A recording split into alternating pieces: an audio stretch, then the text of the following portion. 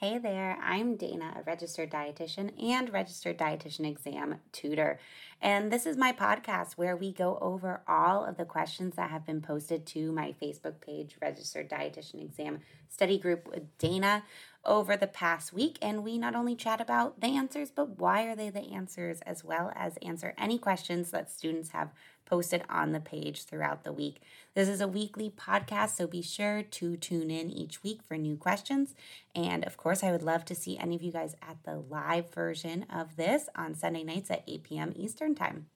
Our first practice question tonight is, when do we use a histogram over a bar chart? So this student had said that they saw a question where it was saying, BMI of middle school students have been collected over the past year. What is the best way to interpret and share this data and why? And they were stuck between bar graph and histogram, right? So if we think about a bar graph and a histogram, I know for me, when I think of that, if you asked me to draw it, I would honestly probably draw the same picture, because what was that in, like, not geometry, some math class from like high school, right? When was the last time you think about that? So this is a great question to ask on the page. And another thing I would say too, and I posted a picture of it on the Facebook page, but if you're listening to the podcast, definitely just do a Google for histogram versus bar graph. This is when you want to look at a picture, because a big issue with like the standard study materials like the GNIMN, there's no pictures. So if you Google a picture, it's really, really helpful. So when we're thinking about a bar graph, I know you guys can all imagine it, that's kind of separated little columns. And then a histogram is the bars are together. So the difference is, with a bar graph, you are going to be using for categorical data. So categorical data is things that I think are different categories. You can't necessarily put them in a calculator. So if we were making a bar chart for this Facebook page, right, we could be saying, where do you live would be one. Mine would be, right, I live in Massachusetts. You might live in Kentucky. You might live in Hawaii. And we could see, how many people live in each state.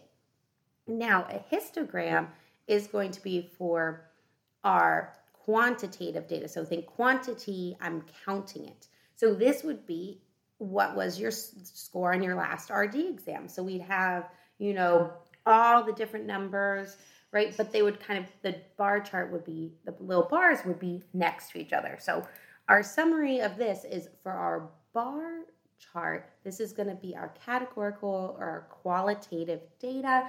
You're kind of putting the different categories on the x-axis. The bars do not touch. For a histogram, it is going to be our quantitative, right, numbers. Think you can put it in a calculator data, and the bars will touch. So that would be for our RD exam scores. So really great question. Here's another one we have from Caitlin. So she said, a cafeteria is in its 4th week of service. Which of the following would be the best way to forecast appropriate changes to the cafeteria menu and production practices? And the key word in this question is the forecasting, right? When we're thinking about forecasting, it's, what do I need to buy? What should I expect? Like, think the weather forecast, right? Like Boston this week, the weather forecast is, of course, snow again, because it's the winter, right? But it's like, what should I expect? And when we're doing food service, when we're hearing forecasting, it's what should I expect in sales, amount of customers coming. So here are our options. We have A, profit margins, B, benchmarking, C, daily sales records, or D, customer focus group. And the student who asked the question, and a lot of you guys in the comments too, were stuck between, is it daily sales records or is it customer focus groups? And so customer focus groups is definitely a good guess. I would say, that would be kind of like the last one I'd want to eliminate. But the reason why it's C, the daily sales records, is because I'm asking myself, well, which of these things is going to be helpful for me to forecast, to predict what people are going to do? And one of the best things to look at is your historical data. Now, is it not invaluable to also know what your customers want and ask them, right? A focus group, we're kind of going around being like, what do you think of the Taco Tuesday? All these different things. No, but it doesn't necessarily translate into sales. In a tutoring example that I'll give you guys is you'll see on the Facebook page, every once in a while, right, I'll comment, okay, well, what do people want? What topics do they want coming up, for the Wednesday group? And so I'll have all sorts of people, right, who are saying, I want to come to research, I want to come to practice question, I want to do this. But I know, right, regardless of who answers, that's not necessarily a focus group, it's a questionnaire. But like, regardless, let's say if 40 people answer the questionnaire and 20 people say, I want to come to research, I know from historical data that the most popular classes are practice question classes. So my daily sales records for like the tutoring would be historical data saying, wow, when I have a practice question class, a lot more people are going to come because it's more applicable.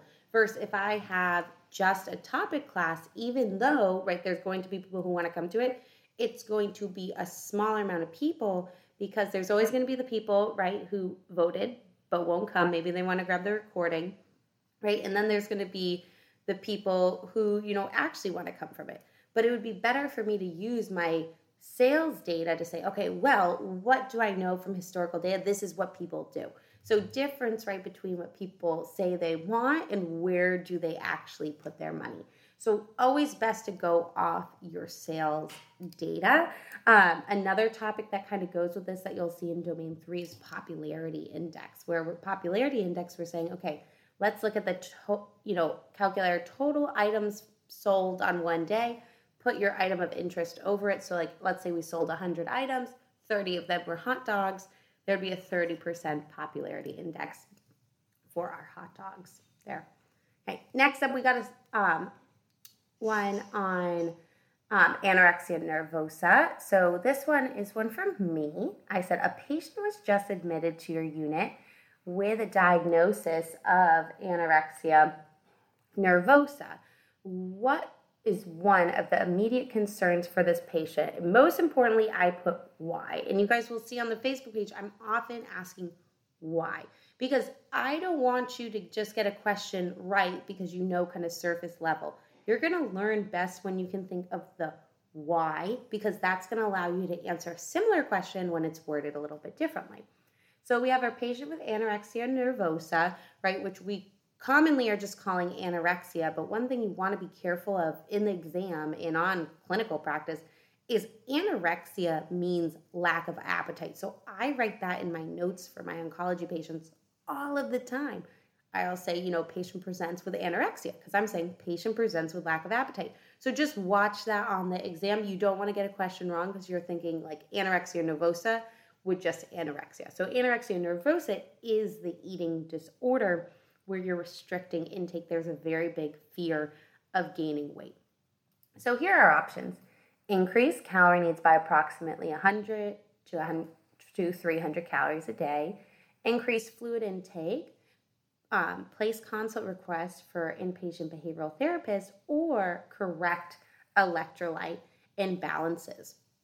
And this type of question is hard because if you're reading it and saying, well, what's something appropriate to do? All of these are appropriate to do.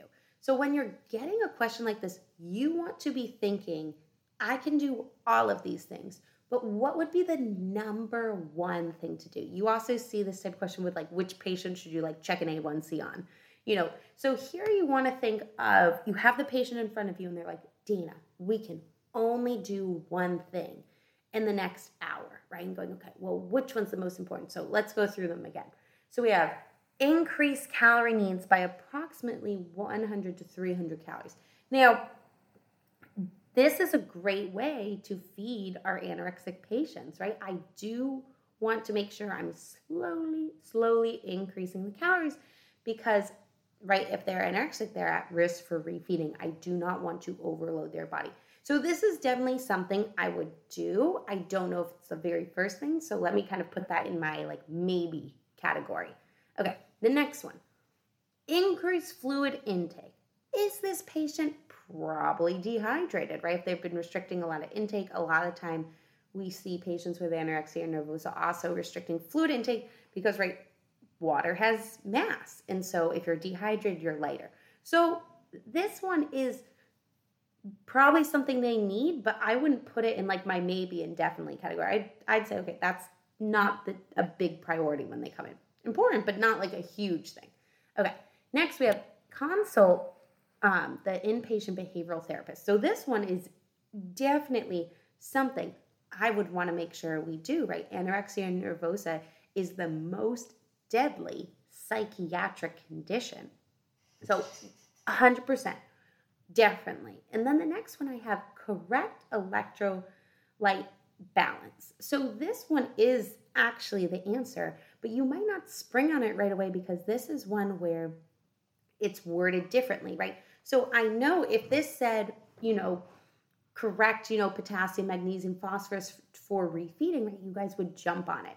But it's kind of hidden, right? It's saying correct electrolyte balance. So our electrolytes, right, key ones we're thinking with our anorexic and malnourished patients are magnesium, potassium, phosphorus, because we're worried about refeeding.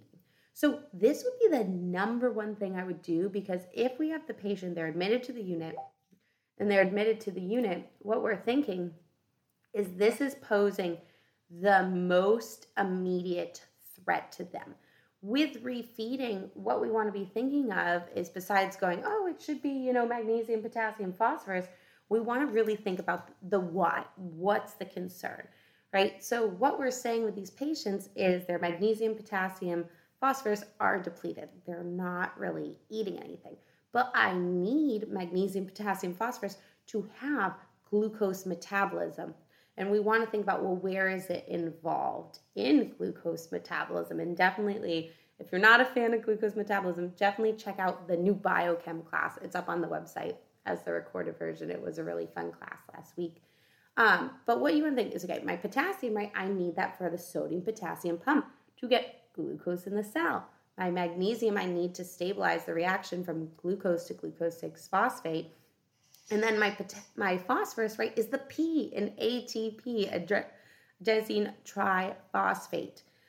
Now, besides using potassium for the sodium-potassium pump, thinking about it from the lens of glucose, we also use the sodium-potassium pump to have our electrical gradient for your heartbeat.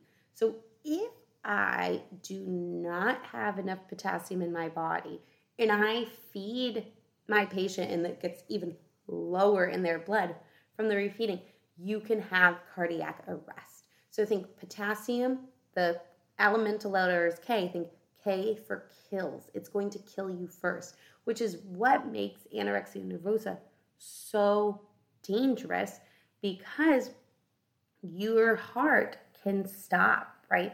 You can have cardiac death. And so that's a really, really big concern with this patient. So if they're on your floor and they're like, okay, Dana, what do you want to do? Should we start tube feed, give her an Ensure? Should I give her some IV fluid? Should I consult the therapist? I'm going to be saying, has anyone checked her labs? Let's check these, and then we can kind of go on to the next thing. Next one is a question from me, a little vocabulary. And if you've taken any of my Domain 3 classes, you'll hear me say again and again, Domain 3 is almost all vocab plus math, which I know you guys is your other favorite topic, right? So this one, what's the difference between a manager and a leader? And I have a lot of students who get stuck on this because the way that Domain 3 is set up is management and leadership and all the theories are really, really mixed. There's a lot of overlap. And so I want to give you guys an example so you can kind of think back to this when you're getting the question of manager versus leader. So if we have a situation where someone has to be fired, and also keep in mind with this, ideally your manager would be a leader, but they're not, they don't have to be the same person. You can be a leader without being a manager. So let's say someone has to be fired and they're like, okay, Dana, you got to fire someone. And I'm just a manager, right? The manager's kind of taking things by the book, going to get things done, can, handle a difficult situation. So manager Dana is going to be like, okay, Lindsay, you are fired. Here's the protocol. Here's this, sign this, get out. Now, leader Dana is going to be saying, okay, So you're telling me you have to fire someone, and they're going to try to problem solve it a little bit. They're going to say, okay, like, is there any way we can keep Lindsay? Is there any way that we could keep her? Could someone reduce their hours? Could she reduce her hours? Could I take a pay cut? Like, what's going on? And if the answer is, nope, we really need to fire Lindsay, the next question they would be doing is, okay, well, let me help them. Let me get them through this too, not just like slam the door in their face. So the leader is who you want to hang on to when there's changes. They're kind of having that entrepreneur, that thinking. They're, when there's a crisis, you're kind of holding on to them because they're going to be like, okay, we got this. It's going to be tough. We're going to get through it. First, your manager's like checking boxes of like, okay, fired Lindsay. Okay, on to the next thing. So ideally they're together, but your leader is kind of your lighthouse in the storm. You want to go to them. They're going to help you. Your manager is like, not my job. Let me just kind of keep checking these boxes too. Okay. Next question we have, a community nutritionist can best elicit opinions onto why a particular nutrition program is not working by doing what? And this one got a lot of people stuck. So we have A, forming a focus group, B, examining the results of a pre and post test, C, sharing the problems with similar agencies, or D, redefining the target population. And so here, a lot of people got confused with, maybe it's the pre-post test, maybe they have to redefine the target population, because anytime we're seeing community, a lot of the time we're like, oh my God, they're always asking us about the target market or community needs assessment. And so what you want to think with this is you want to go back to the question, be like, what is going on, right? So we're saying, okay, the community nutritionist wants to get opinions on why the group is not working here.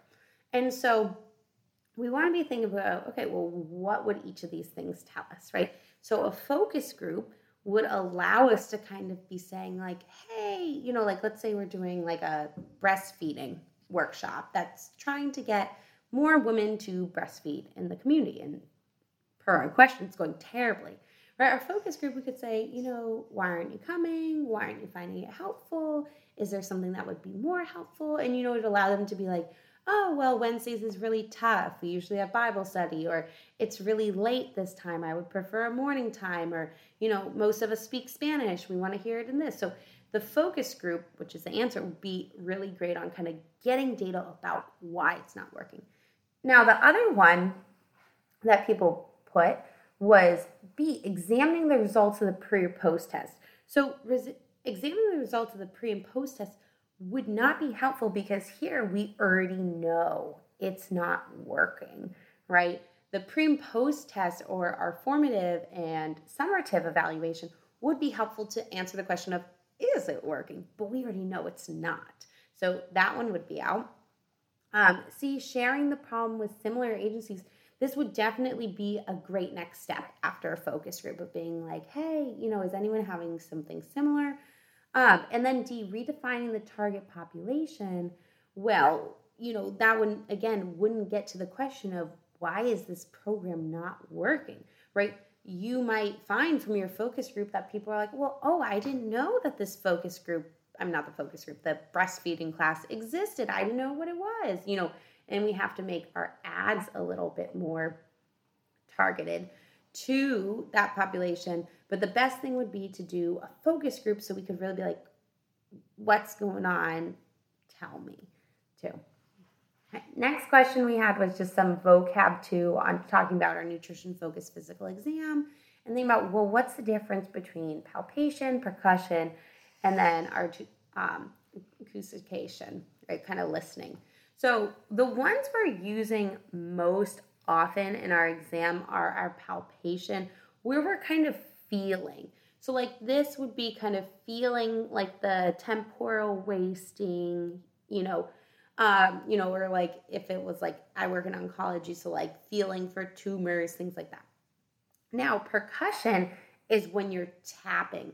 So like, I'm not usually using percussion. I feel like my nurses do when they're like talking about like abdominal distension. So like tapping. So like I think when I hear percussion, I think like percussion drums, And then our listening would be more like thinking like with a stethoscope too. Next question, I said, what is an example of patient autonomy when it comes to oncology patients? And this question came from because I asked in the Facebook group, what are you working on? And I love to hear what you guys are working on so I can help kind of tailor classes and questions to it. So we first want to be thinking about, well, what are kind of the differences between, the different types of medical ethics. And this is falling within our standards of professional practice. So autonomy is saying that the patient has the ability to choose what they want to be doing. Benevolence is the next one, and that's saying we're always trying to do, the right thing, provide care for our patient. Our non-maleficence, you want to think about like avoiding harm, and then our justice is kind of doing the right thing. And they all really go together. So with patient autonomy, and we're saying, well, what would be an example of this with our oncology patients? Having autonomy would look like, your doctor's respecting your decision to say, I don't want chemo, I don't really want radiation, I want to, do some natural medicines. So that would be the autonomy of I can make the choice. If I'm kind of thinking about the benevolence, with this too, with the benevolence, an example of that would be saying, okay, like even if my patient's like, I don't want chemo, I don't want radiation, that I'm still there to help them, right? Like I'm like, okay, let's still work together. Non-maleficence would look like, even if they're like, I want to just work with supplements, I don't want any of this, and I'm saying, okay, but that if there was a risk to them, if I'm like, oh, they want to be trying, like black Cornish or one of the supplements that we know is not, has a lot of side effects, that I would be telling them like, you can do that, right? I'm respecting your autonomy, but, I really want to make you aware of these side effects, of these concerns too. So definitely some good vocab to know there. Next one, I said, when baking at high altitudes, and I feel like this tends to be one of the ones I have a lot of students get asked about in terms of food science. So when baking at high altitudes, atmospheric pressure is reduced, right? When I think about atmospheric pressure, think of like the pressure getting pushed down on you. I said, what are the necessary adjustments to correct this? So one of the things you want to be thinking about, if I'm having less pressure on my cooking, on myself, right? There's less pressure up there, which is like why it sometimes gets hard to breathe if you go up to like Colorado or something. So if there's less pressure, water's going to boil faster, which means liquid is going to evaporate faster. So one of the big changes is that you need to be adding a little bit more liquid because it's going to dry out quicker. The other thing you want to remember is if there's less pressure, right, then it's going to be easier for like my cakes to rise. So when I'm cooking at high altitudes, I also want to make sure I'm decreasing my leavening agent because it's going to be able to expand faster. You're not going to be having as much kind of pressure too. It's also going to take, when we're thinking about like boiling, it's going to take less time to boil because there's less of the atmospheric pressure as well. Thanks for tuning in for this week's practice question review. Don't forget that we are doing these live on my Facebook page, Registered Dietitian Exam Tutoring with Dana RD, every Sunday at 8 p.m. Eastern Time, and I would love to have you join live. You can also head to my website, danajfnutrition.com, to find out about the latest classes as well as study tips and services. Thanks for tuning in.